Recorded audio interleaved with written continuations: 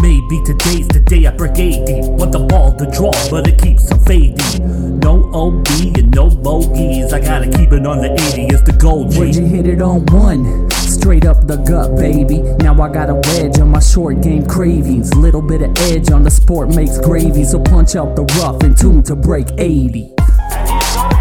Break 80. Very good A break 80. Look at this shot. It was amazing. Break 80. This guy's pretty Break good. 80. Break 80. A fantastic finish. Break 80. In your life, have you seen anything like that? This is episode 22 of the Break 80 podcast. Stouds is here, back. The band is back together this week. I'm back from vacation, joined by Tim and Mike. How are we, gentlemen, this evening? We're surviving, coming off our big defeat at LeSueur, which we'll talk about. We're hanging in there. We're hanging in there, aren't we, Tim? I think this is actually Break 80 episode ? The boys and the legend of the Crystal Skull. The crystal, what?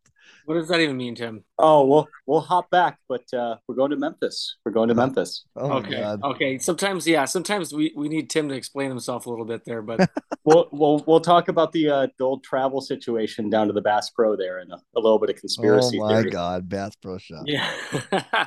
Well, I have to say that a lot has transpired over the week for us. Not only do we have an intense week of golf matchups that we'll get to, but our podcast has gained quite a few more listeners, and for that, obviously, we're very grateful. We welcome those new listeners that have joined us and hope that we can bring you some form of mindless entertainment. But for those not aware, Frankie from Foreplay Pod gave us a shout out on their podcast last week, and it actually propelled us all the way up to dang near top 10 in the country, which was wild. I think we got to like 11. Yeah, You, shout out. you can Frankie. use a cuss word. Yeah, You you can can use a swear. cuss word. You can swear, Jeff. Damn That's legal.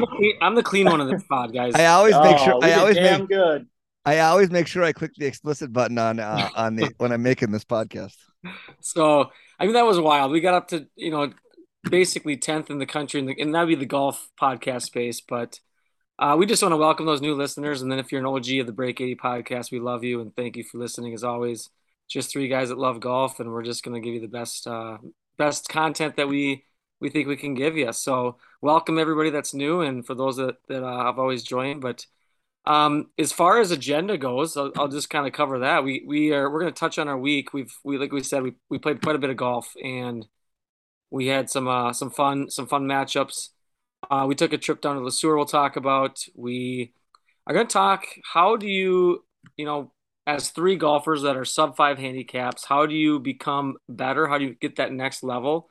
How we're going to debate that a little bit, and how, or maybe it's just more consistent. I guess that's where struggle, like myself. How can we maintain consistency? How do you know that you're better? That's another question that we can kind of cover. We'll preview Mike and Tim's trip. They're going to be taking a trip down south. They're going to be chasing heat down in the AZ. Oh, yeah. So we'll see what their kind of plans are for that. And then we'll get to the PGA Tour stuff at the very end. I think it's pretty fascinating that Tom Kim, I think he pulled an absolute alpha move, quadruple bogeying the first hole, just to give everybody 4 shots, and then said, okay, now I'm going to play, and ends up winning by 5. So we'll talk about that then. And then we start our FedEx playoffs. So that's kind of what Tim was alluding to as we head to Memphis this week. So with that being said, match play. Let's talk about it a little bit, especially the best ball match play. So we are both involved in the Twin Cities Golf Match Play event.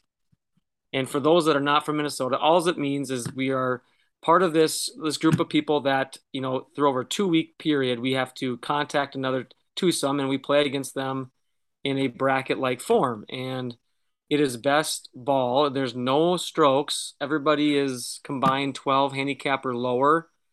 And you just kind of meet up. You pick a course. Mike's going to probably be pretty heated about the course that you play. But I have a notion here of how this tournament can get better. We're gonna get real. Keep going. Let's keep going. Well, Opinions with Mike.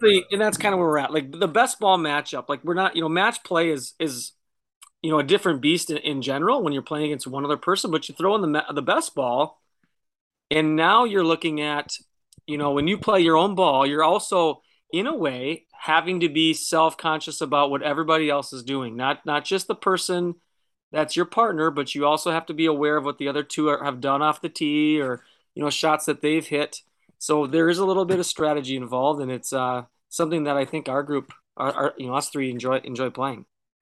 I would say match play far superior to stroke play in terms of fun, because you can screw up royally a lot early in the round anyway, and it really doesn't matter, especially in a 4-ball, because if your partner's got your back, you can really ham and egg it and be just fine. Whereas stroke play, if you come out and make a quad or something early, the whole round is like screw, and you're just pissy and shitty, and unless you make an albatross like Jeff did at Lesueur. We'll get to that later.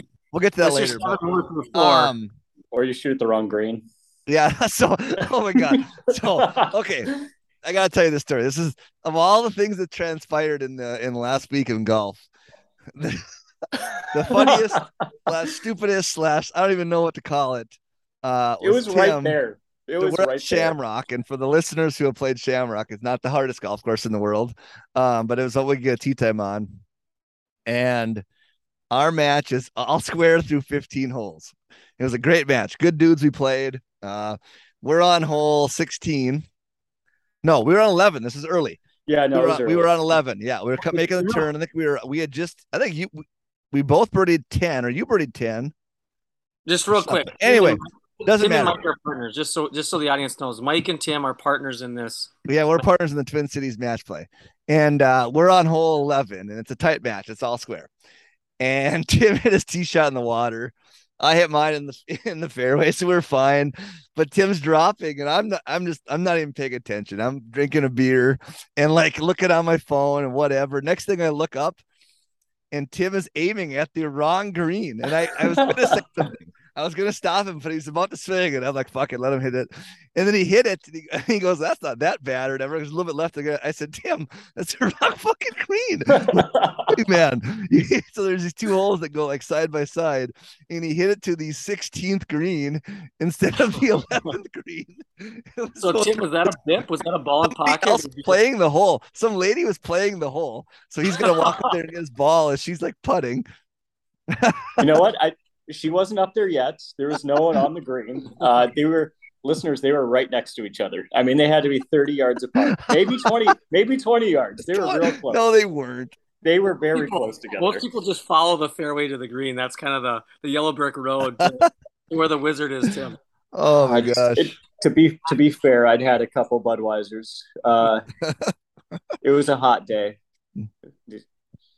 Decent. Yeah, well, it was like open championship like conditions at Shamrock. You hit it in the rough, and it was like hitting it on tar, and then it was windy.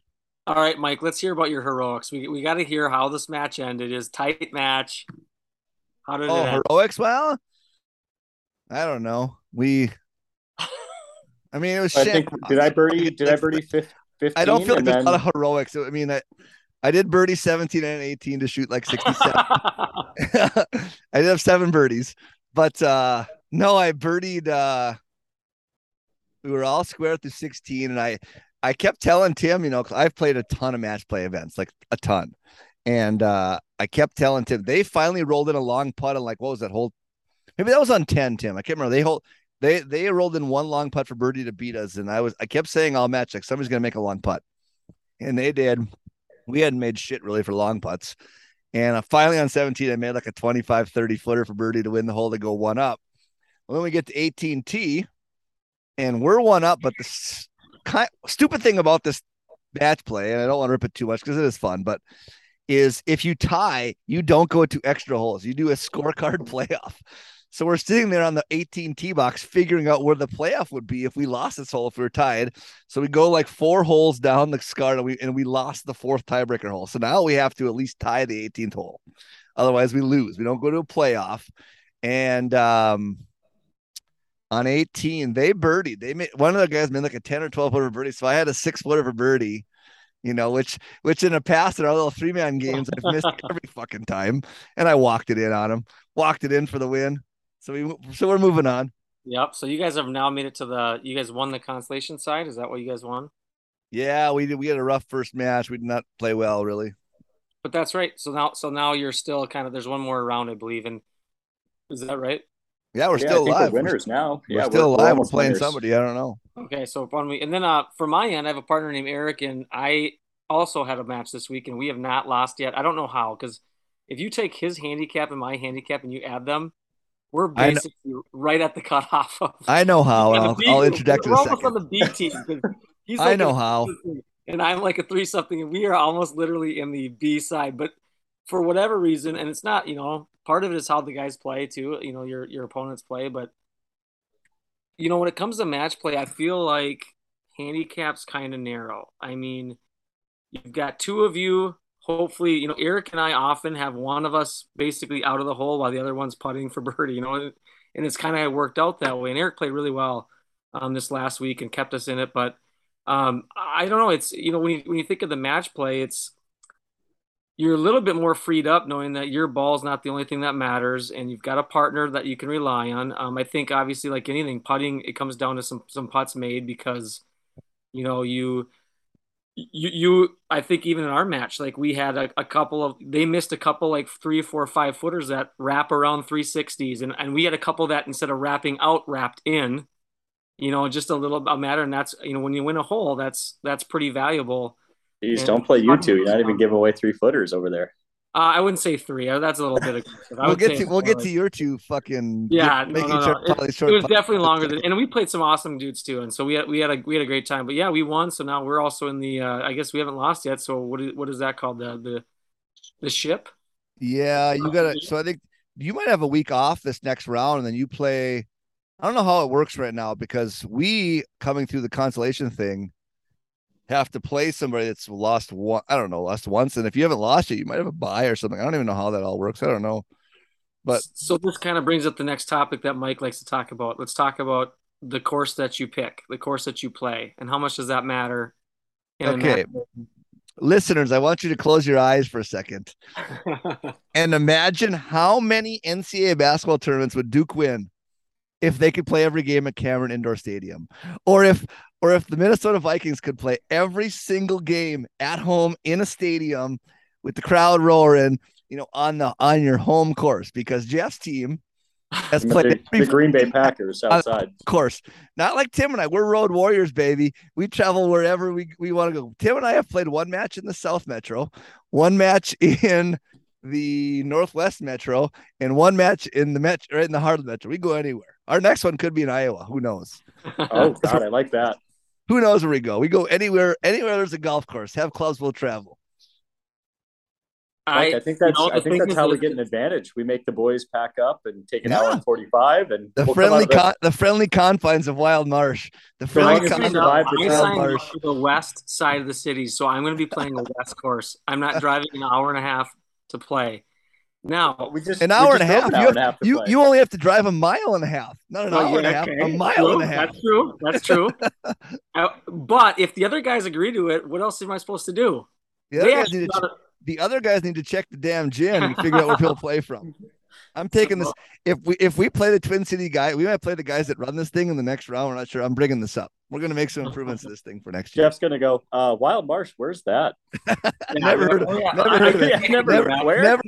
Never heard of it. Ridge. Well, the thing is too, though, I get it. Like, I understand what you're saying. Like, I know the course. I know where to hit it. The problem is I still have to hit the shot. And that's kind of what it comes down to. And for the most part, what you see is what you need to hit. But you're right. There's certain tee balls that you have to take a certain sight line on. And, especially on that backside, there's a couple of tougher tee shots. But in reality, for the most part, what you see is what you get on a lot of courses. Unless I think Le Sueur was a great case of you really need, and we'll get to that too, because we had a member course advantage again. Jeff's a massive home court. He just has a home court advantage guy, Tim. I will give Jeff this though. I think if you go to your same home course enough, you get some PTSD on certain tee shots. Absolutely. And then you end up visualizing the negativity a little bit more. So there's the green reading, the speeds, all of that, absolutely in Jeff's favor. But some of the PTSD on some of those tee boxes, I watched him overdrive one of the old white stakes. Should have been red. Many people should say white steak shouldn't exist. Yes. Yeah, I think for putting, just course knowledge. I think a big one is knowing lines off the tee, but it not maybe as important in four ball like we're playing. If it was straight one-on-one match play, huge advantage. When you have a partner there where you could like Tim and I at Shamrock, which we've both played one time in our lives, I think, can sit there and at least talk about, where to hit it. You can read each other's putts and four ball, stuff like that. So, not as distinctive an advantage probably still, but if it was straight one-on-one match, it'd be a massive advantage to be on your home course. Huge. Yeah, and like even knowing like, when this pin is in this spot of the green, like, this is not a good spot to miss. And that's kind of what leads us into, I guess, our next topic is when we headed down to Le Sueur. The pod headed down a couple days back. Myself, these two guys, and then we played with a member, Jordan. We took on Tim and Mike.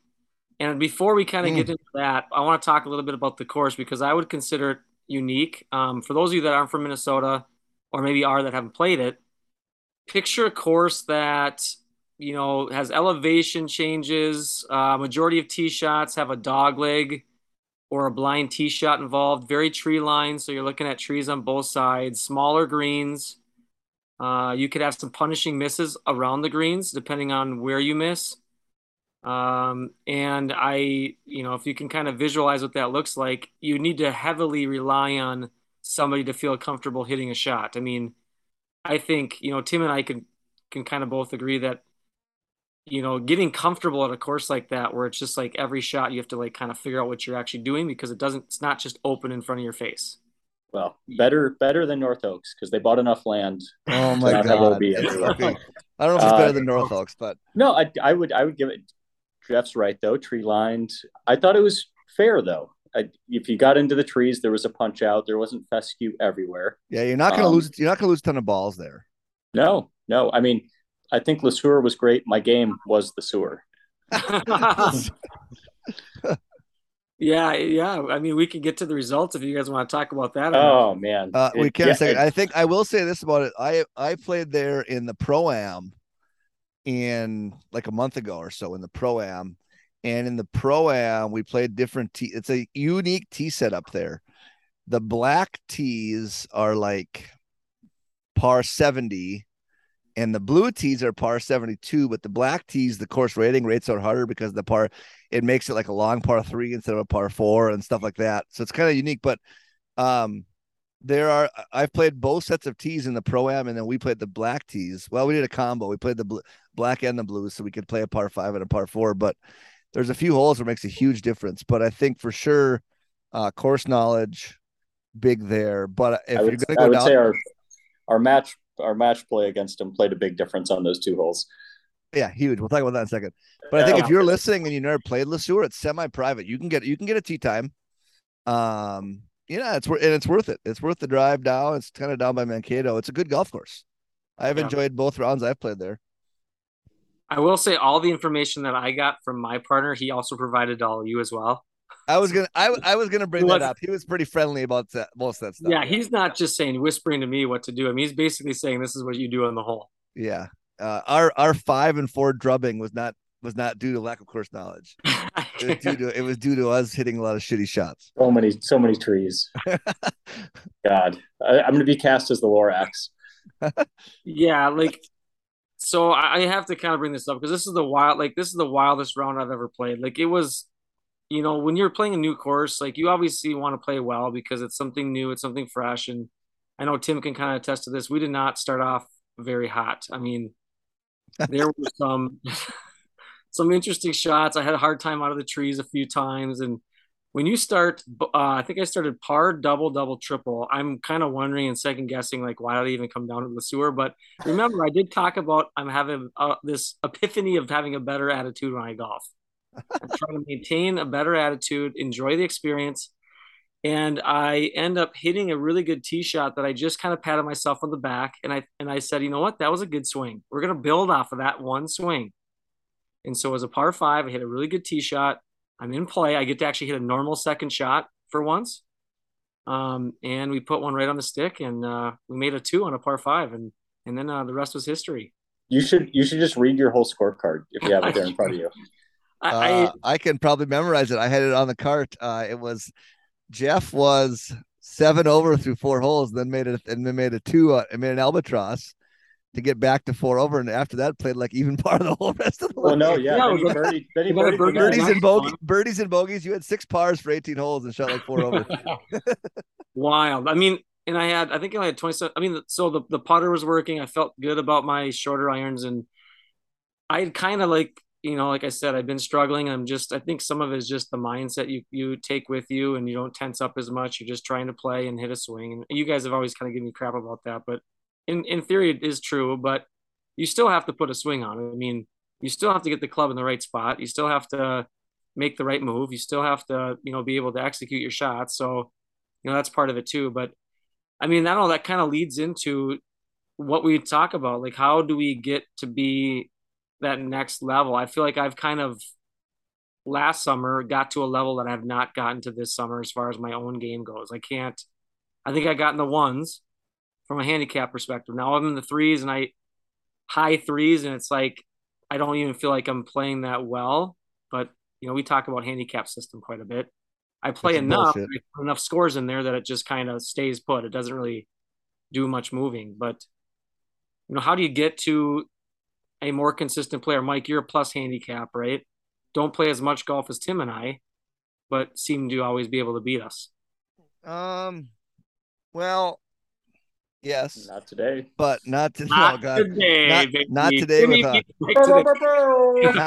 not today with I want everybody to know that I took probably enough Advil to tranquilize a horse. If there was if I had any Vicodin on me, I would have taken it, try to play. It was a rough day when the ball. I was trying to hit shots that I just couldn't physically do. But anyway, yes, Tim beat me and Pat. I got beat by most people today. I think first of all, the handicap system. I've ragged on the handicap system a few times. It gives you a little bit of a false sense of how good you are, because I think I'm like currently, I don't even know, plus 1.4 or something, but I shot 75 at Le Sueur. I don't like a lot of your rounds when you the handicap system isn't necessarily a true measure of what you shoot all the time. It's what your ability to shoot is, what you could shoot on any given day. And your bad rounds, if you golf a decent amount, are never going to count anyway. So it's like, so I don't know. I hover between like a 0 and a 1 plus 0.1 point something, but I don't know. The guy we were playing in their match asked me that, like, how do you get to a plus handicap and stay there? And I sat there for a second. And I was like, I don't know. And then his partner goes, "You seem like a guy that just doesn't give a shit." I'm like, yeah, that's probably right. I don't give a shit. Whatever. I just show up and play. Like it's not my profession. I'm a freaking teacher, which is a whole nother story for professions to be in, as Jeff is. But I don't know. I just think it's a good talking point for the podcast, because as a coach, Jeff and I coach, I always tell kids, other sports, let's say football, basketball, whatever, there's a certain level of athleticism you have to be competitive. And I think we tell people that in golf, well, if you just practice, anybody can get really good. And I don't know if that's the case. I don't know. I think being a better athlete really helps. But I think I don't know. I think it's so much a lot of mental stuff. Well, every plateaus. It's like, let's say you're somebody that shoots 106. Okay, breaking 100 would be easy with a little bit of practice, and then probably from 100 to 90, breaking 90 would probably be fairly quickly doable if you practiced enough. And then from there, it scales down and it gets harder and harder. Well, that's why we have the Break 80 podcast, because, for a lot of people, breaking 80 is a really big achievement. If you break 80, you're a well above average golfer. And I think from that point on, it's even harder. It gets to a point where it becomes very difficult to see a lot of improvement. in this game for whatever reason, but I don't know. Well, it's a lot like your aspirin intake, right? It's diminishing returns as you go up. But my background is similar. I started at 13, 14 years old, and I was 110, 120. And over the course of the next 2.5 years, I got it to usually a consistent mid 80s and then down in the high 70s at just Iowa dog tracks. Not very good. But as Jeff has gone through the last couple of years as well, I've stepped back tees because of Mike and Chris, who was on the podcast a couple episodes earlier. If you haven't listened, take a step back, look for Chris. He's the TaylorMade rep that talked about fittings. Can help you break through a little bit. Can't say it's not the technology, because it certainly does help.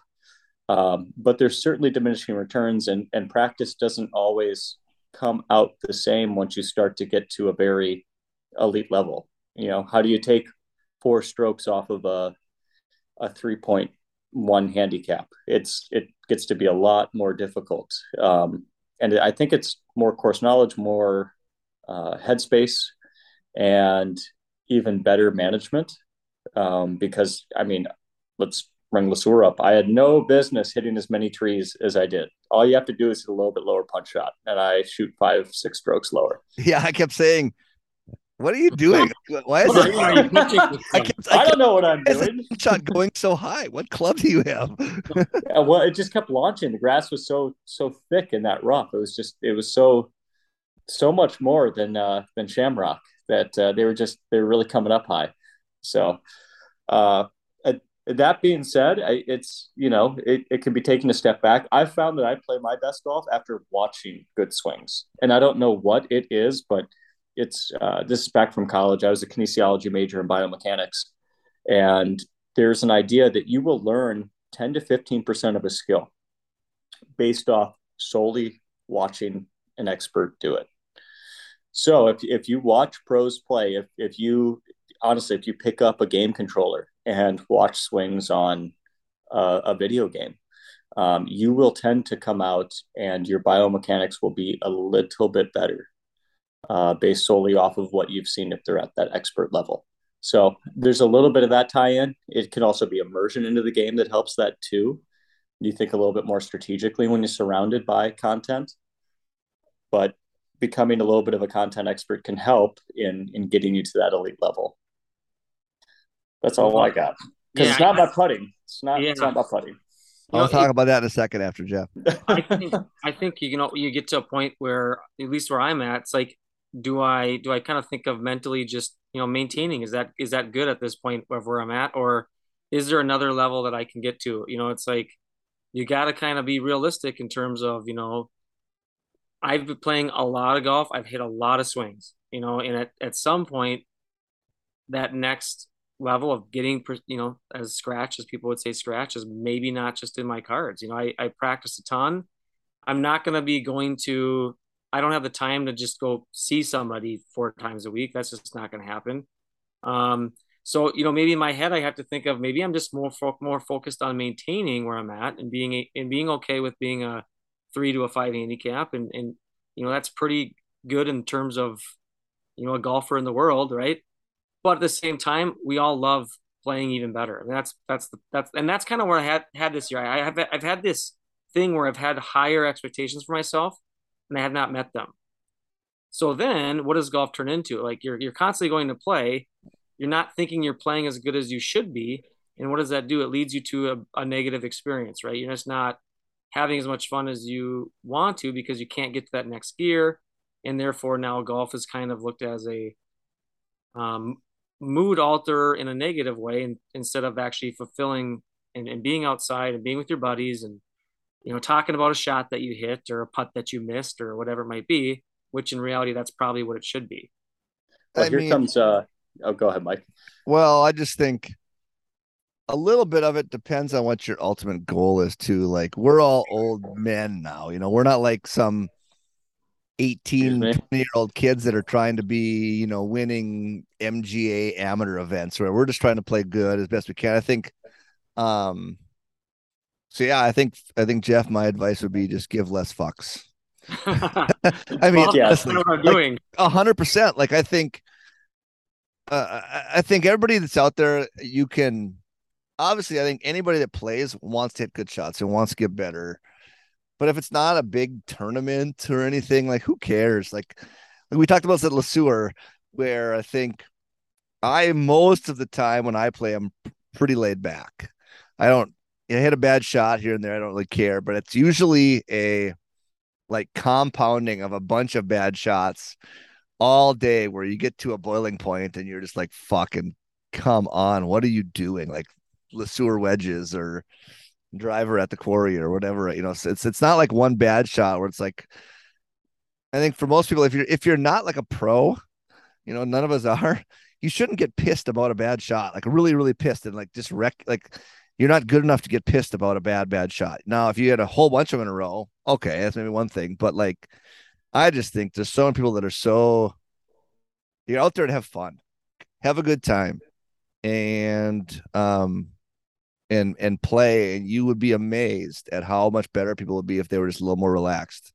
And I would say the other thing, we'll get to Tim's putting in a second, is I think with golf, maybe not necessarily full swing unless it really needs a lot of work, but do not be afraid to try some different stuff, like especially putting. Man, I've tried every putting grip known to man, and I'm still Don't not. do it, folks. Don't try. Tim tried it today, and it was. I'm gonna get him into trying something else. Tim complains about his putting every single round, yet has never tried to fix any of it. But like, sometimes you know it's wrong. Sometimes you just know the alternative's wrong. Yeah. So today, okay, let's talk about this for a second, Tim. We were on that one hole. I said he putted one putt. We had a progression. I'll put this on my Instagram here, on my short-sighted Instagram. He did normal grip, what he's been doing for his whole life, which he complains about every round as being terrible. And then I said, "Oh, let's try left-hand low." He did that. Then we went to the pencil grip, and he putted it and went like halfway. What did you say? I think I went, Mike, you ever have a finger in your butt? You just know it's wrong. You know that you're not going to like it. So why even bother trying? I can't even remember how I responded. Comfortability is a big part. Overly positive.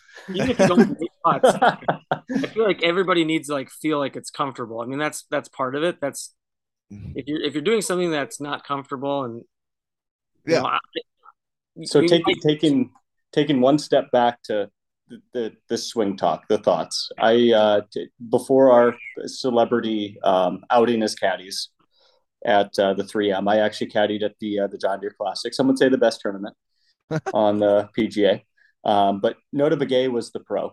And one guy, I was carrying a staff bag, one John Deere rep, no idea what his name was. He was just flipping shit the entire round about his swing, about everything, about course conditions, about how hard it was, about it being tree lined, this, that, and the other. And Nota told him to his face, he goes, you don't play well enough to be mad. Exactly. And I think that being said, there's an old sales montage too. The happiest that you're going to be is with the shortest memory, right? So if you can just overcome what's going on, keep a positive attitude, understand that we're not pros. This isn't our livelihood. Sometimes the putting grip doesn't matter. Yeah. You end up having a better time. I think another thing too is people get so stuck in their ways. Like if we're talking about getting your handicap done, because you got to post a score, obviously, to get it down there. You might have somebody that's like sitting on the tee box or like 14 holes in and they've hit nothing but cuts or fades or slices all around. Then you say, "Hey, you going to play the cut on this one?" "No, I hit a draw." Well, not today. You're not hitting that. That's not what you're doing today. And why are you still? At some point, you got to go with how the day feels. If you're trying to shoot a better score, and it's like because most people aren't good enough like the pros are to hit all these shots on command. Just go with what's working. And part of it is like courses you play. Like if you play a course all the time and you know the course, if you're playing, for example, a very high sloped course all the time, and you're having to be more precise, and your handicap will probably do a better job of traveling. If you're playing a very wide open course where there's not penalty off the tee, where you can basically hit it anywhere, you're gonna have a harder time playing at your handicap going to somewhere where it's tighter. That's just how it's going to be. So I think that's a part of it too. Like, how are you getting your handicap? What course are you playing to get to that handicap? And that's like where a place like Albion Ridge is. If I'm playing that a lot, I can hit it anywhere. Now the greens are very tricky, but I'm going to be probably hitting a lot of greens because I can basically hit it anywhere I want off the tee. Whereas, you play tree lined courses and there's out of boundses and there's water hazards everywhere. Like Shamrock. Yeah, you're gonna it's like yeah. Yeah, that's where that's where it also too, you've got boys to become men. be realistic with how you got to your handicap. And I'll be the first to admit, I will say Wild Marsh isn't the easiest of courses. I mean, it can be challenging in its own ways, but really, if the course you play has a big impact of where your handicap goes too. All I know is Tim and I were just a picture of consistency at Shamrock. Nothing but fairways and greens. Nothing but fairways and greens. But then you took the smokes to LeSueur, and it was we kind of you might I don't know. How do you beat that? You had an albatross, an eagle, and like 4 birdies. There's yeah. Okay, yeah, and a couple things here. First of all, shout out to Jordan from LeSueur. Jordan pumped it, by the way. Jordan hit the shit out of the golf ball. He did. Man, I tell you what, Jordan made me rethink my entire life about how I need to. I'm 40 years old. This is the off season this winter where I get back in shape. Well, that and my back being fucked up right now. This is the off season where I get back in shape, get a little pop back in the golf swing next year. Because Jordan hit miles by me. For the listeners, Mike is looking for a chiropractor to both sponsor the show and to help him. Yes, and help me add the 15 yards I've lost the last couple of years in my golf swing. He's also looking for a fitness membership. All those things all wrapped into one. Well, let's see. But this goes back, little home cooking. I think what happened is Tim and I, we made a few errors in strategy. We bought our beers to start. Then we ran out of beer. Even when we ran out of beer, the match was even until we ran out of beers in our cart. Then by the time the smokes didn't work either. Smokes didn't work. Now, we didn't have the right balance. You got the right balance. That's Mike. That's what we need. We need a third vice. We need a third. Yeah, we need a third vice. You got it. I think so. I think so because Tim and I aren't used to losing in this cart. We're not used to losing, so we're taking this hard. But listeners, please jump in our DMs and suggest a third vice. Yeah, we need something. And then at the turn we got some more booze in us, and boom, we birdied 10 right away. Cut right back into the lead, but then it wasn't enough because they made all kinds of freaking. Wait, did we birdie 10 or did I just par 10 to win? Mike birdie. I rolled in the rock. All the listeners, yeah, you did. All listeners who voted on Jeff's Instagram what they wanted to see. They wanted to see my putting. Didn't realize that I'm playing more break these days. I'm playing more break these days and rolling putts in. Yeah, so no, you guys, there's really not. You guys kicked the shit out of us. There's no excuses. We got pumped. We got just pumped. 5 and 4 is ugly. That's like Stephen Ames territory.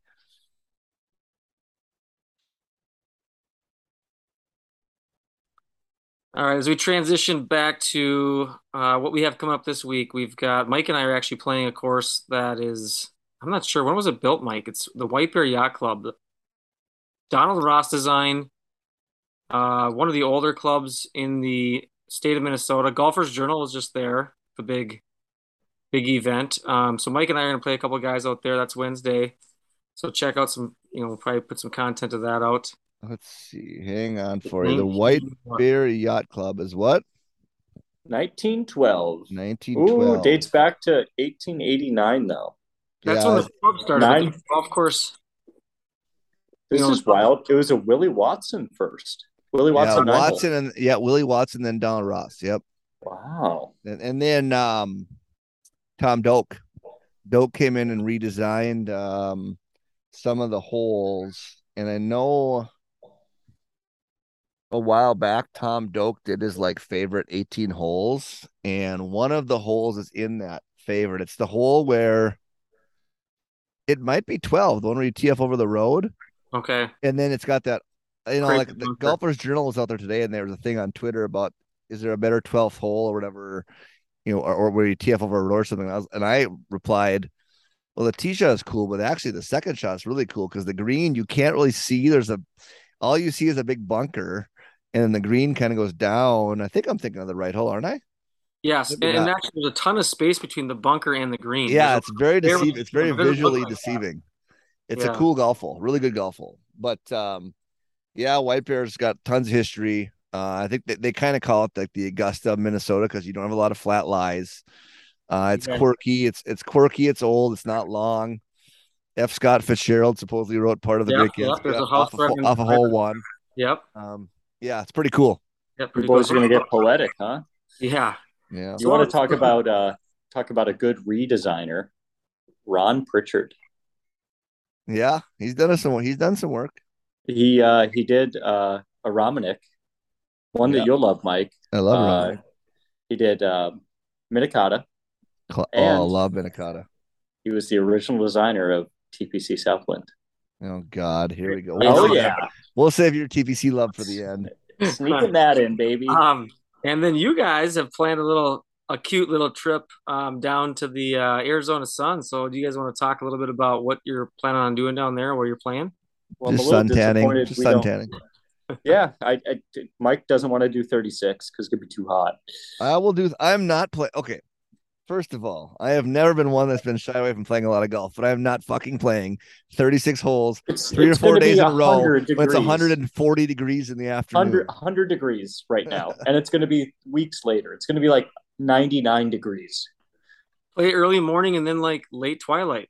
Well, yes, we will do that. We'll do so. I'm sure we'll play at least 1 or 2 36-hole days. But rumor has it that the podcast may be playing Mirabelle, not too shabby, and maybe playing Silverleaf, not too shabby. That's just a rumor. It's a possibility. That's not confirmed yet. I heard if we keep asking about Estancia, we're gonna get on it because I think I've asked 17 times. And, we're gonna reach out. We're gonna do a heavy reach out on Instagram, see where else we can get on. But I think we may have the inside track to Mirabelle and Silverleaf, John Rahm's home course. We'll see. I know Tim wants to get Wickenburg off of the list for his top 100. Yep, it is. I'm guessing Wickenburg Ranch is probably a guarantee. We'll probably play that one for sure. 100%. And if we asked about Estancia 17 more times, not only will we drive Chris to insanity, we might get to play it. Estancia is the only one on my top 100 list, but from everything we've been told from Chris, it's almost impossible to get on there. But you never know. We'll probably reach out and ask. Well, we keep playing this logo bingo, and for those of you listening that don't know what it is anytime you really go on a golf vacation, maybe show up to a nice club, it's always nice to wear a logo from somewhere. And the more that you play, the more that you get a background in golf, the more logo bingo you know. So you know the elite places out there. And I think, Mike, what we just have to do is go back on some of your eBay and Goodwill knowledge and find some possible Estancia logos and just walk right in. We could do it, or we could go see what you're saying is we shouldn't show up to like Whisper Rock in the apparel I played in at Shamrock the other day, which was a t-shirt, a bucket hat, and sunglasses. Yeah, you look like Fear and Loathing showing up. Oh, man, it sucks to get beat by a guy in a t-shirt.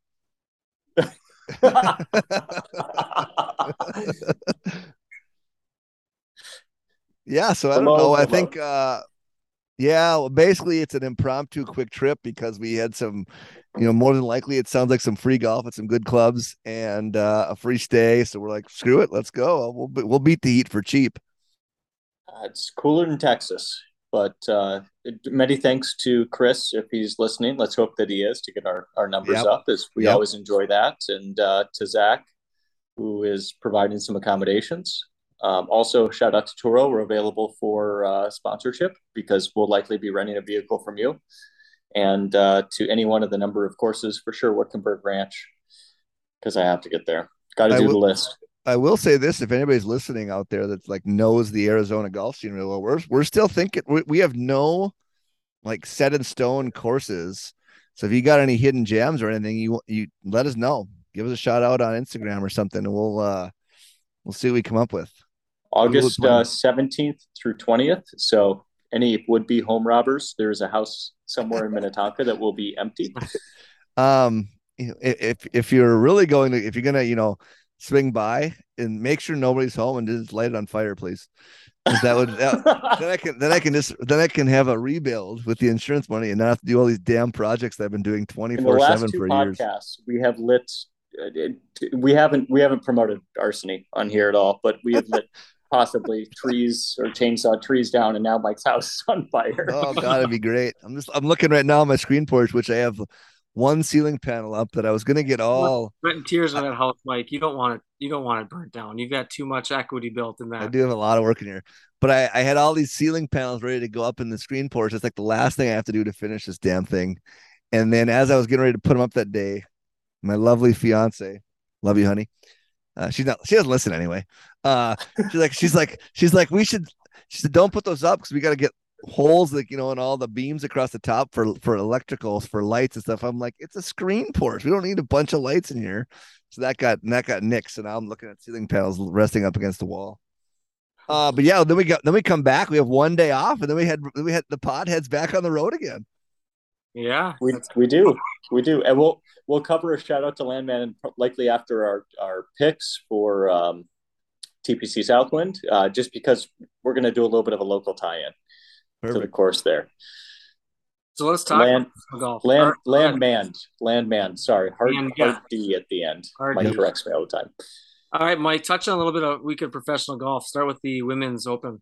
All right, so the Women's Open, so it's played at Muirfield, epic course. It made a lot of news for it. It was one of the last probably Rhoda course that was men only.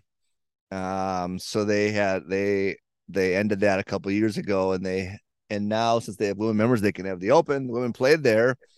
And Ashley Buhai, I think it is, or Buhai, she's from South Africa, shot a 64 on Saturday in the wind with a bogey on 18. Which is pretty crazy. She had a 5-stroke lead going into the last round and ended up in a playoff. I think she shot 74, 75 in the last round, which was kind of like, when you're a fairly unknown, you can kind of see that coming a little bit, like when was the last time in men's professional golf an unknown won a major? It's been a long time. Like Rich Beam at Hazeltine. Danny Willett, is he? I mean, maybe a Danny Willett or Jimmy Walker won a PGA or Duffner, but like it's been. I mean, Danny Willett was 2016 maybe or something like that. It's been a while. Majors are usually won by, big name players. She's played some PGA Tour events. Like, I think she has 2 top 10s on the year in a PGA Tour event, but it's a relative unknown. But the crazier thing to me was, what a shit show of a setup, though. Come on, RNA, do better. They had a 4-hole playoff, and all 4 holes were 18. They just kept playing 18 over and over and over again. An hour and a half of just playing 18. Was it like an hour and a half? Was it a 1-hole playoff, or was it aggregate 18? No, they did a 1-hole playoff. Okay, that's what I thought. Yeah, the men's does the aggregate, Yeah. They did a 1-hole playoff, but they never switched holes, so they kept playing 18 over and over and over again. So they played it 4 times, and on the 4th try, she had an awesome, if you saw it on social media or something, she had an awesome bunker shot. She was in that left bunker that's got the crazy island in the middle of it, and she was back behind the island and hit 3 feet and made a par putt, and the other lady bogeyed. So she won in the 4th playoff. But then the funny thing was, her husband, who rumor has it was had been drinking for a couple hours, was pretty drunk, came running out there before she could even hug her caddy. Her husband's just right there, all over her. And he's a professional caddy for Jinley Sixes, I think is her name, or something like that. But he should know to just wait and just give it a second. You would think, but he was, he's plastered, I think, and she just won $1 million. So I'm sure he was excited. I mean, I don't know about you guys, but if my fiance here, if she won $1 million somewhere, and she probably wouldn't even hug me, she'd be like, "Fuck you, I'm done. I'm single again." I'm moving on. I got what I need. But yeah, so I don't know. I just thought it was really cool they played at Muirfield, and I watched a little bit of it. I didn't watch a ton of it, but Muirfield's awesome. Well, is there anything PGA Tour, right? Was anything else on the agenda? We'll go PGA Tour. Yeah, Wyndham. Okay. Well, the PGA Tour was in Greensboro, North Carolina for the Wyndham Championship, which is, I believe, the final event before the playoffs that are starting this week. June. How do you pronounce his real name? Now, I call him Tom because it's much easier to say Tom Kim, but is it Junhung Kim? No idea. I go with Tom. I don't want to butcher it, but the 20-year-old, I mean, 20 years old, he actually has 9 professional wins I saw, and only one on the PGA Tour, but most coming in the Asian and Korean Tour as a 20-year-old. I think he turned pro as an 18-year-old. It's pretty impressive. So he's won. It's just not on the PGA Tour until now. I was going to the live. He's going live now? I bet he I doesn't. mean, oh, He's gonna not right away. He's gonna be on the President's Cup team. What a monumental leap from nobody in the last like month to being in the President's Cup team. You know how he got the name Tom, don't you? I don't. Have you seen his wedges?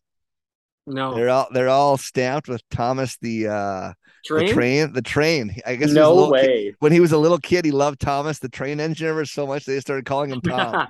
That's So, sick. No, his that wedges cartoon have Thomas the travels? train engine stamped on them. Yeah, Sick. I love that. yeah, that's why he's called Tom. I didn't think that would be an international cartoon. Yeah, it must be. I don't know. Well, I They love have the better fact. cartoons. I love the fact that he spotted four shots of the field right off the bat. 0 penalty strokes, by the way. It was just an all disaster first hole. Yeah, he went like long and then had a bad chip and Chips yeah. and 3 putted It's probably. So he ended up getting a quadruple bogey in the first hole, and then he bounces back to make 7 birdies after that to finish at 3 under after the round one. That is.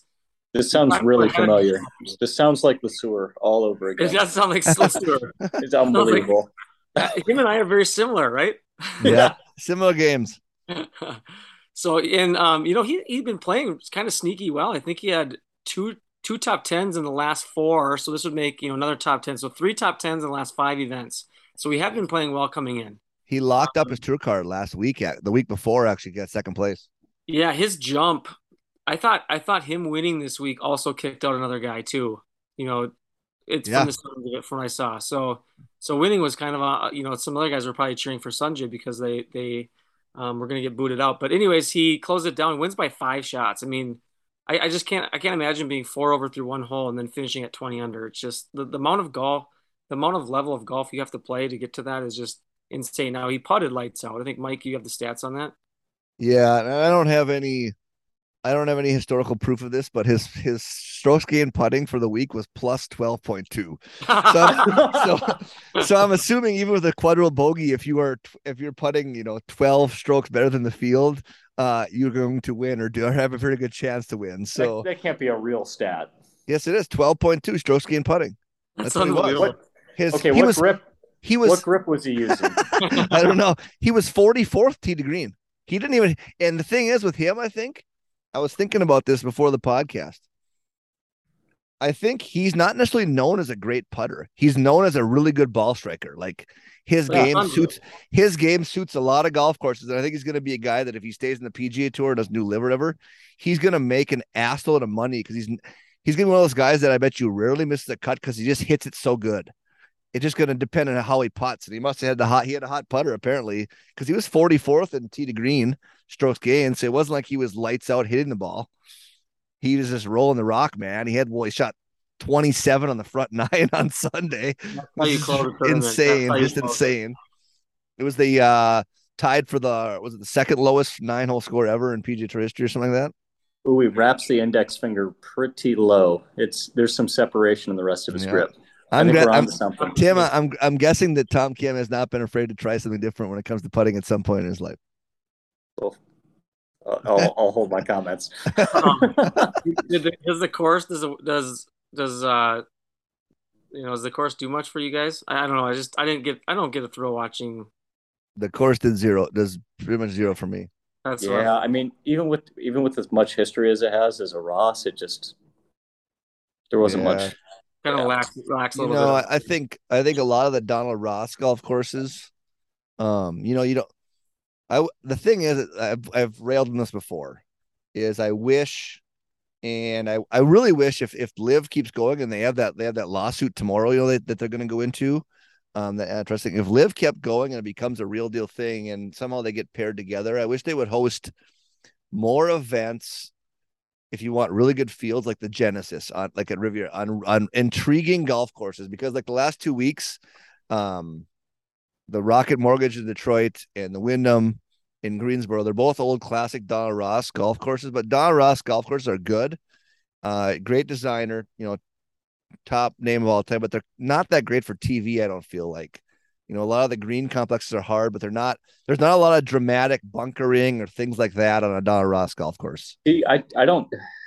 It's nice to see the new courses, but I want some intriguing gameplay. I want to see like Baladas and Hickory. I want to see Stableford.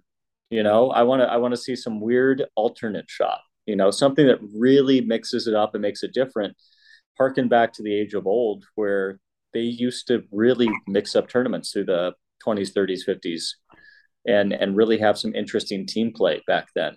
I mean, guys were winning tournaments as pairs back through the 50s. I wish they'd do it in the fall. Do it in the fall. The fall. Yeah, I mean, no one's watching in the fall. Yeah, we'll talk about that. We'll talk about some FedEx. We'll talk about true. No one's watching the fall. We'll talk about the FedEx standings, and we'll talk about fall golf with Nick Watney in a second because I pulled up some stuff on him. But I don't know. There's just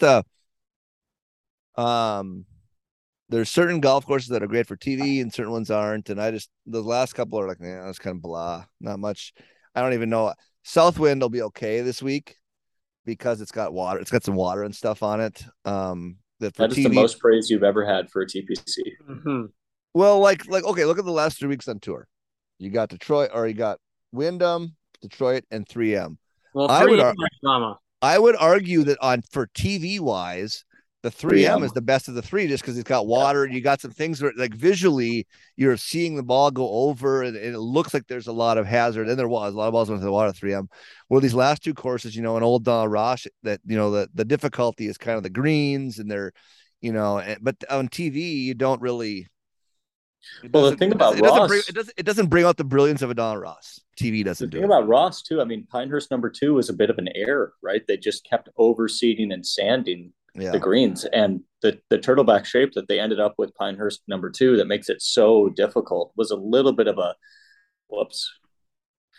Yeah. Right. Yeah. Yeah. And I just think, I don't know, for whatever reason, they're not the greatest for TV. They're visually not that beautiful compared to a lot of, designers. Uh-huh. They're really good. They're usually pretty difficult. They're just not visually striking, I guess, would be a good way to put it. But, well, now we got our top 125. So, the cutoff has been made. Boy, Ricky's at 125. What? So how about this though? What I wonder. Okay, the live lawsuit is tomorrow, which probably today for when I put you listen to the podcast, possibly. If those players get an injunction or whatever and can play, is the PGA Tour going to just say, okay, we're going to take because I think it's only 3 guys that are trying to play the FedEx, right? Taylor Gooch and somebody. It's like Swafford, 3 guys. Hudson Swafford and somebody else. Are they just going to say, okay, we're taking 128 then, or does Ricky Fowler get booted out? How are they going to do that? I don't know. I'm sure Ricky Fowler could probably find a State Farm commercial to be in. I'm sure. I would guess that they let them all have all 128 in. I mean, it seems like those guys have lied because they're saying they never received information that they and PJ said, yeah, we sent it all out. Like you got this. I mean, so I don't know. It'll be interesting to see what they come up with. It probably still won't matter on the lawsuit. Do you know what circuit it's coming out of? It's coming out of liberal or conservative circuit. I have no idea where it's at. All I know is I bet it's Florida. The interesting thing is the live guys have Saudi Arabia paying all the legal fees and everything for this whole big deal. And the PGA Tour, that money's coming out of the players' pocket unless they have a fund or something, set up a fund set up for, I don't know. It's because that's kind of the crazy thing about this whole deal. To me, is you got guys like Taylor Gooch who are pretty young, who are now suing former fellow PGA Tour players. If they're allowed back in, that could be an interesting locker room or interesting out there. Like, because they're not suing like the PGA Tour. You're not suing an owner. You're suing the players. It's a member, run deal. So that's kind of wild.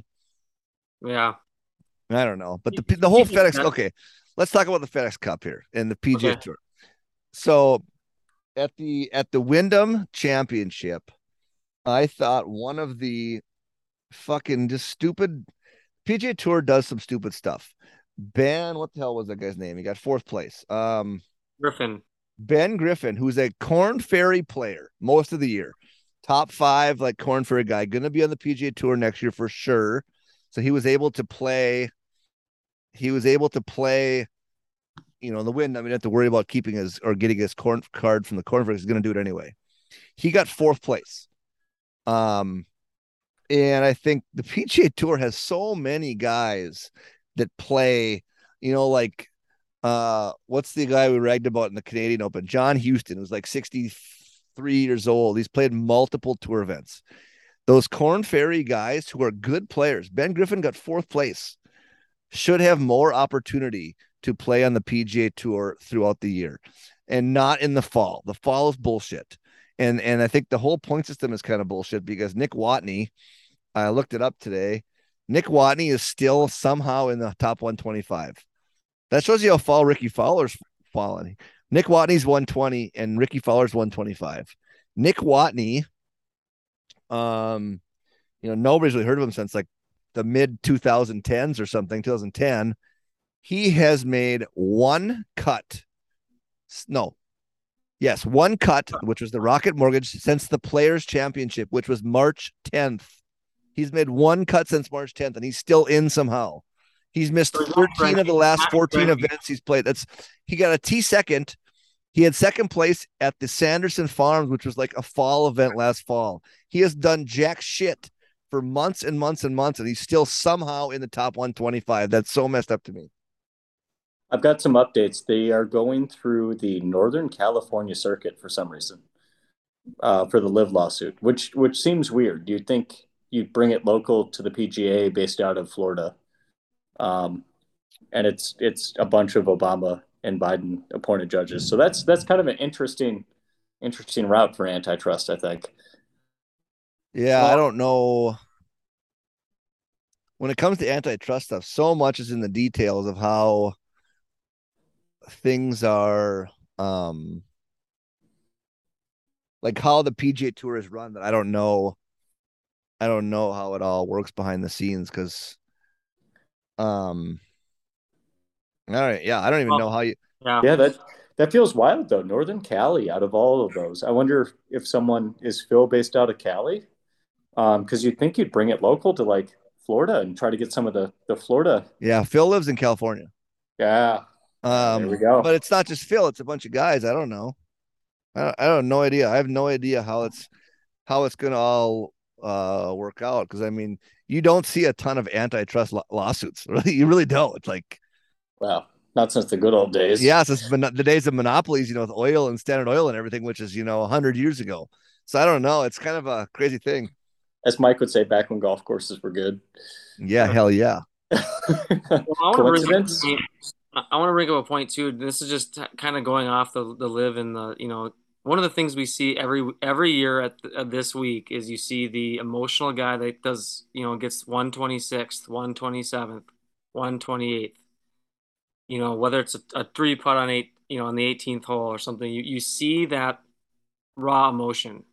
You get that because they don't have they'll still get to play tournaments in the following year, but they just don't have that card locked up. And I think that's one thing that the LIV does not provide yet. And as a fan, we get attached to emotion, we get attached to care, we get attached to success and failure. That's kind of the part of a fan that you get attracted to. And so being able to see these interviews with these guys that literally break down and cannot speak, they cannot even form a sentence. I don't know, that's pretty powerful to me. That's what they don't show it. They don't show it enough, though. I mean, you see that. You see it on social media, but I mean, if you don't have that, you may not see that kind of stuff. But You're talking about Lauer. Lauer 3-putt. Yeah. Why not? Why not at the end of the season? Not that it's good for the temperament of the guys that are going through it, but goodness, that is high class, showbiz right there to have a cut line and watch people move up and down in front of it about their tour card, and maybe talk a little bit about what it means. I mean, is it great for the families of the players that are going through it? Absolutely not. Well, but is it good for fan viewership to know that there's livelihood on the line? in a straight drive off of 18 and a well hit approach. Absolutely. That's what the Live has failed to capture in 3 events. Any Well, kind of no, but the emotion. tour doesn't capture that either. The tour doesn't bring that to the forefront when they could. I mean, it's as important for, a, a Callum Tarrant to make the cut in, the last few ones leading up to his success over the last 2, 3, as it is for, Tony Finau to win his second in a row. They did a pretty good job this week. Like Lauer was all over the social media. That was everywhere. And I think Max McGreevy, who had a really high finish, got in the top 125. That was everywhere. They don't maybe do enough at the rest of the year. But like, yeah, but nobody's really caring about 125 and yeah, exactly. December. But Nobody cares. I think that's But where there's so like much drama there. There's like a livelihood that's around, being a part of that and continuing with the dream. so far to me, and we've talked about this endlessly. It sounds like the Live shit, but it's going to be to stay. Without getting too far into it, so far, like I said last week, they've had 3 events. I've watched the first 2. I watched some of the last one, but the intrigue is all the other stuff. The intrigue is not the golf at all. It's been really boring and bland and not very fun. They have all this manufactured noise with music up by the clubhouses because there's nobody there. The fun is all in like the controversy. Is all the controversy. That's the intrigue to me, at least, of Live so far. Now going forward, I'm sure they're gonna probably be around next year. They're planning 14 events, so they're gonna have to do something.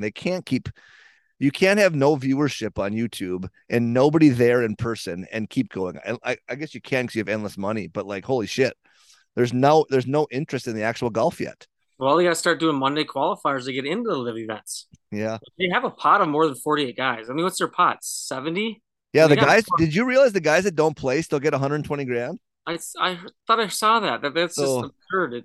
Ogletree, who was back in at Bedminster, set out a week and he still got why paid. Would he want to play? I mean, I guess he played because he loved the game, but like, he's not doing anything, just collecting money. Yeah, not performing one bit. The other thing that's kind of weird is like Lauer, who was very emotional because he missed by that. Basically, the 3-putt cost him. If he 2 putts, he's in. He's not fully out of the PGA Tour. He gets 18 starts next year for sure. Yeah, he's guaranteed. He's guaranteed 18 PGA Tour starts. Plus, he's also guaranteed to skip, I think, a lot of the Corn Ferry stuff and just basically go right to Corn Ferry. So he gets to play. He just doesn't have the full boat of events there. They do. I don't know. They do. To me, like, why would let him play next year instead of Nick Watney? Nick Watney hasn't done shit forever. Like Nick Watney, who was actually really good at like 2010, he was on a Ryder Cup team.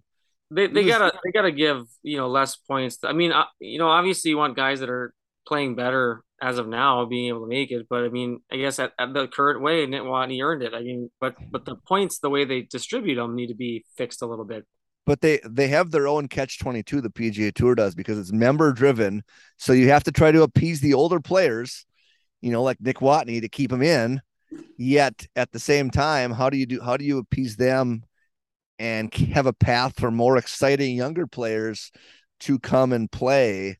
Because there's a bunch of guys like Pearson Cootie, who's been pretty hot on the Corn Ferry Tour. I'm sure Liv's offered him a bunch of money. Actually, he said they did, and he turned it down. Like, I don't know what they're gonna do. Maybe they should have a chip off. Yeah. Scorecard playoffs like our Matchplay. Bring back what that show The Big Break. Let's bring that back. I love solid show. Let's earn that spot. I love The Big Break. And the other thing that the FedEx Cup is now trying to do is they're trying to add a bunch more money. Like that's the thing for next year. The one thing that Liv has done is they've made the PGA Tour realize that they got to kick up the funds. They can't just continue to pay what they're paying. So now next year, going into 2022-23, they're kicking up substantially the amount of money that's going to be in the FedEx Cup, and maybe is that enough to keep some of these guys, to not jump to Live? Who knows? But, they're trying their best to hang on tight. As of right now, have you guys seen the international team for the President's Cup? Yeah, those guys are still on it. Yeah, Cam Smith and Hideki. yeah. I mean, and if they keep that, I don't think they have a chance against USA. But at least there's some fun players in that, right? Cam Yeah, Smith. I would. It wouldn't shock me at all if some of those guys like Hideki for sure, maybe Cam Smith, have already signed some sort of live deal, but it doesn't go into effect till after the President's Cup. They're going to play the FedEx and play the President's Cup, and then for next year, jump over. But yeah, I don't know. I it's a fascinating time for golf. It's also kind of I still will say it's shitty for watching because you're gonna have two diluted tours. At the end of the day, if Live gets their way, a bunch more guys will go, obviously, because they're going to pay a bunch of money, and then you have two watered down products. I don't know. It has never worked. I guess maybe it works in soccer, but like in the United States, in professional sports, it has never worked to have two competing, top tier leagues in any of those sports. Basketball had the ABA and the NBA back in the day. One folded or they got absorbed. The NFL has tried multiple other football leagues, USFL, XFL, baseball. None of them have been able to function because people want to see all of the best players in one spot if possible. Playing against the best players. Yeah. But as of right now, even I don't think Liv has enough of the juice to to get somebody to think, yeah, you got DJ and you got a couple of guys that are, okay, but there's a lot of guys that are just not, playing great or past their primes. But if they start getting the good players and you start getting the Cam Smiths and the guys like that, then things are going to change. But right now, I think the PGA Tour is in a decent spot until some of these upper echelon guys decide to go. Then they're going to be backpedaling and have to really relook at what they need to do. So they're hanging in there right now, in my opinion. They're hanging out. And Davis Love III made some waves this week when he basically said that they're just going to band together and boycott the majors, all the players in the PGA Tour, which would then wreck golf because who wants to see as much as we want to see our guy Saddam at the Open get 12th place, and who wants to see Patrick Reed cheating versus Bryson Slow play at a major? Ooh, okay. Yippee. All right. Yeah, I don't know. It's going to be an ongoing saga, I'm sure. All right. Well, we head to the FedEx St. Jude. It's the first round of the FedEx playoffs. It's at TPC Southwind in Memphis, Tennessee. I believe it replaced the Northern Trust from last year. It's firm, fast Bermuda green. I think it's got some Pinot Bermuda rough, a little bit of water. We haven't seen water in the last couple of weeks. Par 70 with only two par fives. So anything else? I know you guys got a little bit of course. They're still calling it the Northern Trust, I believe, right? It's just they changed golf courses. Okay, so it's still okay. They're at because TPC Southwind used to be. No, this is the FedEx St. Jude. Yeah, that's the FedEx St. Jude. Yeah, so it's not the Northern Trust anymore. Yeah, is this the FedEx Abbott or is it the FedEx St. Jude Hospital? I never got it right. St. Jude Hospital. Like there's the donation. Okay. Interesting. I'm looking up the PGA Tour right now. I googled PGA Tour schedule on my phone, and it says August 11th through 14th, 2022, the Northern Trust at TPC Southwind. It says FedEx St. Jude all over my thing. I don't know what you're looking at. I literally have the FedEx St. Jude pulled up with a photo of Cam Smith, who all right. I'd love to pick, but I don't feel like Aussies are that much into blues music. So yeah, so it's TPC Southwind. People will recognize because they had a WGC event there in Memphis at a bunch of years at Southwind. So it's actually a pretty tough golf course. Gets windy, I believe, too. Daniel Berger's favorite golf course. But there's and he's hurt, I think, right now, isn't he still? Yeah, I don't think he's playing, but he loves to win on this golf course. I was looking, they're predicting not much wind Thursday, Friday, so it's gonna be pretty. You should pick him though, Jeff, because I have Daniel Berger right here as out with back issues. Hold on now. Hold on, give him a little Advil, give him a few booze. Mike should pick him. Give him a Vicodin, I guess. All right. Anything else from the course, Tim? You got something? No, but the podcast does not condone the use of opioid medications outside of prescription usage via your doctor. I agree. nor Okay, off-label usage of any medication. I'm pretty sure I can get Advil over the counter. I'm pretty sure I can get Advil over the counter. I'm telling you, man, there's a diminishing return after like 400 to 600 milligrams of what you're doing. Listen to him. Well, I'm no doctor. Yeah, I don't know. But he'll take a look at it. Yeah, somebody can study my kidneys one of these years when I'm long gone after the. I think I took. Well, let's see. It's 11:18 p.m. right now, and I took, I think, at least a dozen Advil today. That's aggressive. Before we're hitting into Brett Favre territory here, Mike. Yeah, well, not like I don't take Advil every day. I just did it because I was trying to golf today. I was trying to make it out there and make a functional golf swing, which didn't happen. I kept telling Tim in the car, I have not felt good on a single swing the entire round.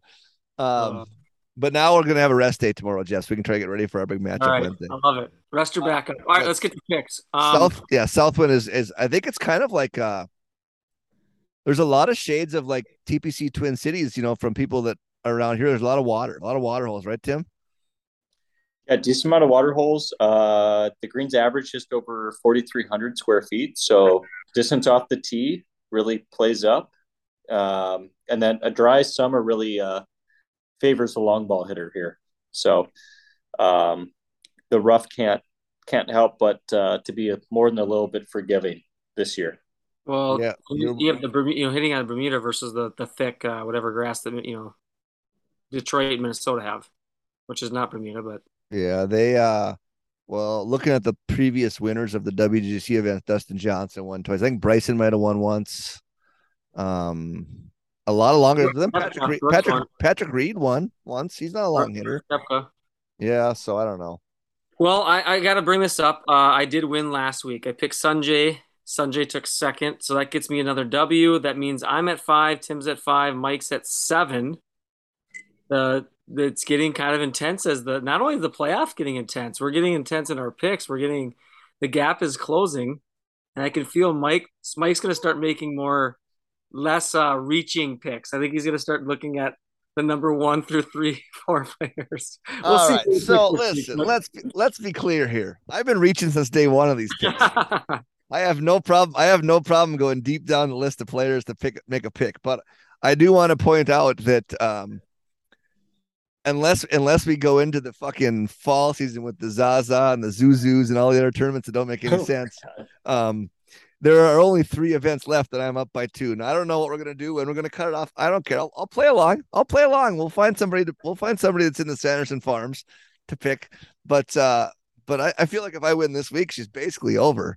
But yeah, I got a little bit of a thoroughbred this week. Ready to rock and roll.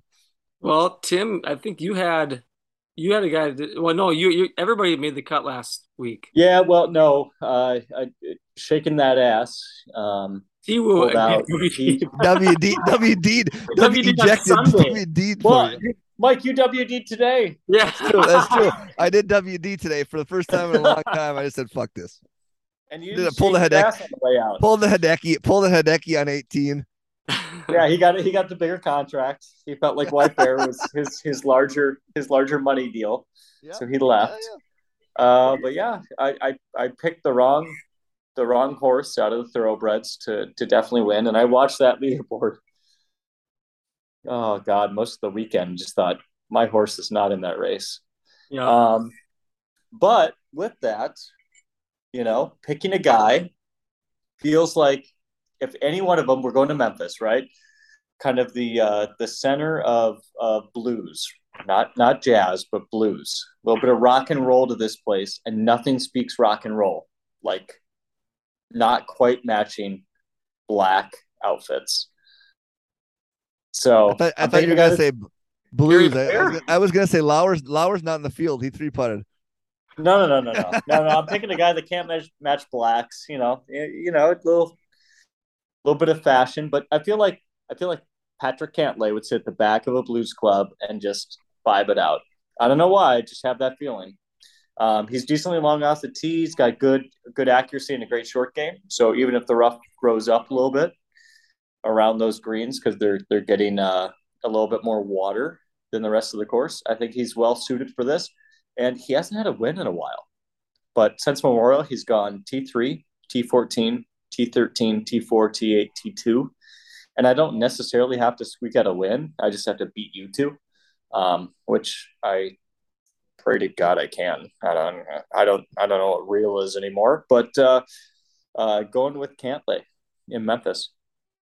Okay, before we get to my picks, let's talk about Patrick Cantlay, the shitty dresser that he is. But I already addressed that. First of all, yeah, he has played well. But the one, you know what most of those events have in common? They're all events where guys shoot 25 under, which he's always good at. This is not one of those events. It's a tough golf. It's a pretty tough golf course. Now it's not going to be windy the first 2 days, which makes a big difference. I will say that didn't Cantlay, is he the defending FedEx Cup champ? Did he win last year? Or was that 2 years ago? Last year he was lights out. He's your defending FedEx Cup champ. So maybe there's something to it. But thank you. Okay. TPC Southland, extreme, not small greens, extremely small greens for PGA Tour standards. So you're going to have an exacting ball striker here. Not even done. And the one thing about really small greens, I think that people forget is you don't have to be a great putter if you're a good ball striker there, because if you're a good ball striker and the greens are already small, the proximity to the hole is going to be, pretty decent. So God, I go so low here. I would go so yeah, low. so Tim would light it up. But I really thought about picking Justin Thomas because in 2020 he won the WGC event there. In 2019 he got T12, so he likes that golf course. But we're not gonna. And 4 of the last 5 winners at this golf course had the week off before their event. But I'm gonna buck that trend. My guy played last week in Greensboro, coming off a unique situation where he fired his caddy halfway through the tournament, said, screw this, not good enough. And he's a big game hunter. And this is a big time event now. We're into the FedEx Cup time. And that's my boy, Will Zalatoris, who's a ball striker machine, just a ball striking machine on a ball striker's golf course. He's gonna, and if we're gonna go with 3 events left, Willie's gonna get me maybe his first tour win to put me over the top to close this thing out this year, boys. I'm a bit worried about how many kids you've adopted. Yeah, I was just gonna ask how is he your boy too now all of a sudden? He's not really my boy. The entire tour is your boy at this point. No. I only have 3. I got my 2 classics, JT and Rory, always my guys. What? And then that's my new adopted son this year. Oh my God. Zalatoris is only my boy this week. We're just gonna go a one week wonder for me. Jesus Christ. Just buying a used car and returning it. I say I'm actually gonna say exactly what Mike. I mean, I think this is JT's week. I think a lot of guys have been grinding, and I think it's a well-rested guy. He's got a chance to kind of, got hungry to compete. He's kind of probably hungry to get out there. It's a tougher course, like you said. He plays tough courses pretty well for the most part. He had, like I said, he hasn't been grinding. He's just ready to kind of make a bunch of money here at the last 3 weeks. So I'm gonna go with JT. He's, man, at this, I think, I don't know, has it been different golf courses in this particular tournament? JT's finishes were both at this golf course in the WGC. Okay, well, the FedEx St. Jude, is it always been at at this course? No, they've moved it around in Memphis. Oh, well, they've moved it around in Memphis, like other Memphis courses? Yeah, it's always in the FedEx St. Jude is always Memphis. That's the home of FedEx. But they've had other courses. Anyways, He plays well in Memphis because he's gotten 16th, 10th, 6th, 8th, 12th, 49th, and 4th. Yeah. He doesn't have a win, but he definitely has the game, I think, to compete this week. So I'm going JT. I like the guy. That's one of my favorite players anyway. So I'm kind of going to pick a talented guy that you like to root for. It is kind of hard to pick this week because you're right. A bunch of guys that haven't played since the Open. Yeah. So it's been a while. I don't even know. Like it seems crazy to me that Scotty Scheffler is still one in the world, and nobody's talked about him for like ever because he laid an egg at the last round of the Open. of the Open. But he, I wouldn't surprise me if he wins. A big part of me really wanted to pick John Rahm. He, just because he has done nothing like all year, it would not shock me if all of a sudden he said, he comes into the FedEx Cup playoffs and just goes on a tear or something and wins. Or Morikawa, somebody. I don't know. All right, let's close this baby up. Tim, do you have something you want to wrap up? Do I ever? I got to mix back into how we opened on the Crystal Skull. Indiana Jones. Well, no, it's the Break 80 boys and the mystery of the Crystal Skull. And that Crystal Skull comes from the very top of the Bass Pro Shop. And a conspiracy theory that only Scott Piercy would really enjoy. The Q followers. But the story goes that, and it's actually true, that whoever originally owned what would become, what is the Memphis Grizzlies? You're talking about the pyramid, right? In Memphis, there. The pyramid. Yeah. Was that the Grizzlies that were there? Yeah. That's the stadium where the college team plays some too, the University of Memphis. Yep. So before it turned to the Bass Pro Shop, it was the site of the Memphis Grizzlies, and whoever the owner was of that space put a crystal skull in the very top. So it was this whole big thing: is this godly? Is it not godly? Here nor there, it actually existed. So here is this crystal skull, and many people stood outside of it for a massive conspiracy theory. I thought maybe you're going to go into the Indiana Jones, Shia LaBeouf. Kingdom of the Crystal Skulls. It was a terrible flop that just destroyed the Indiana Jones legacy. I mean, well, he hasn't produced too many great movies for the last 10 years, but here nor there, if you are going to Memphis on a golf trip, would still highly recommend the hotel, because that entire pyramid has turned into a Bass Pro Shop, and you can get rooms starting at $319 a night, and they are gorgeous. And you sit above a lofted balcony over the top of a massive Bass Pro Shop. I'm talking like aquariums, indoor fishing. You don't get a great. We're not talking about a a view of the river. We're talking about a bunch of rednecks shopping for fishing lures. No. You go up to there's an above atrium area with a beautiful, beautiful restaurant with a bar that does overlook the river. I'd probably actually prefer the Bass Pro Shop over the river, to be honest. But it's a dirty river, actually. Yeah, see, you get it. But if you're there are a couple publics. So there's Miramichi Golf, there's Links at Galloway, there's Quail Ridge. But the one I wanted to focus on was Overton Park 9, which is a municipal golf course there in the city, which was actually redone by King Collins Golf Design. So this little 9-holer measures pretty short, 2,300 yards, with absolutely beautiful, rugged bunkering and wild green complexes, which I thought, as we talked about Memphis, about the upcoming tour stop, but also about our own stop, would fit in very nicely. Because the boys are going to Landman here, August 23rd? Yeah, we get to play it 10 days before they open. It's going to be sweet. So I figured it'd be a homage to where they're going right now compared to where we're going in just, about a couple weeks? 10, 15 days? The Landman version of the classic famed Sitwell Green that they're going to have just gets a tingling in my loins just thinking about it. It's going to be epic. Well, I won't be sharing my $319 hotel room with you then. There's so much tingling going on. Well, anything else, boys? Are we capped tonight? Yeah, shout out to the USGA Women's Am at Chambers Bay. Love that place. Okay. One of the favorite courses I've ever played. With a tingling. All right. Well, again, thanks to listeners. We've made it all the way to this point. We appreciate it. We're going to continue to try to give you the best stuff that whatever we know how to talk about.